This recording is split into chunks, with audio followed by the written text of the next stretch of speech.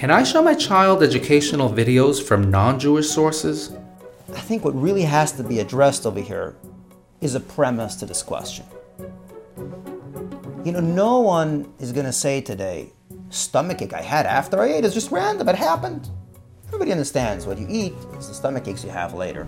You're not going to go on random hot dog stand on Fifth Avenue and just buy the hot dog and eat it. And you're going to want to know who made that hot dog, where it comes from. Forget about the code of kosher or not kosher. I'm talking about the mere fact that you want food that comes into my stomach. I'd like to know who made that piece of food, even if it's kosher. Who made it? Where does it come from? There's a consciousness, there's an awareness of food. Not all of us are aware of how information has an impact on us. The sensitivities we have to any video doesn't come from closed-mindedness. It comes from a deep understanding of how information enters our brain and what it does. For example, many are aware, some are not, that marketing companies can pay to have a story in a paper. A story is more powerful than an opinion. Why? Because a story comes not as opinion, but as fact. And so, it's a story. It happened. So it goes straight into the brain in the sense of fact. There's nothing in my brain that rejects it and says, oh, maybe not. It goes right in there and it becomes, this is how things are. Every hot dog has a chef. Every video has a message.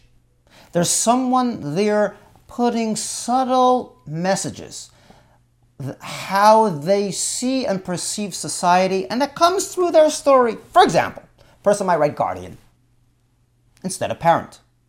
And there are many such examples. And so the real question we have to have before any video, whether it's called educational or not, is one question. Who is the author and what's his agenda? We don't allow strangers into our stomach. Why should we allow strangers into our head? You don't allow strangers into your house. You vet them before, today's world. You don't allow them in your stomach. But there's a sensitivity to our head. In the end of the day, my head is the one who's going to tell me what's important in life.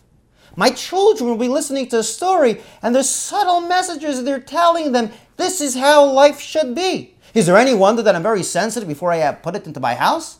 It's because I have a deep understanding of the role of the mind. As a matter of fact, it's for that reason that Chassidus has brought down stories of tzaddikim are the most powerful effect on children. Because it's telling them there's something deeper to life, something bigger to life. Well, what about the opposite? A story that's telling them there's nothing more to life than ABC.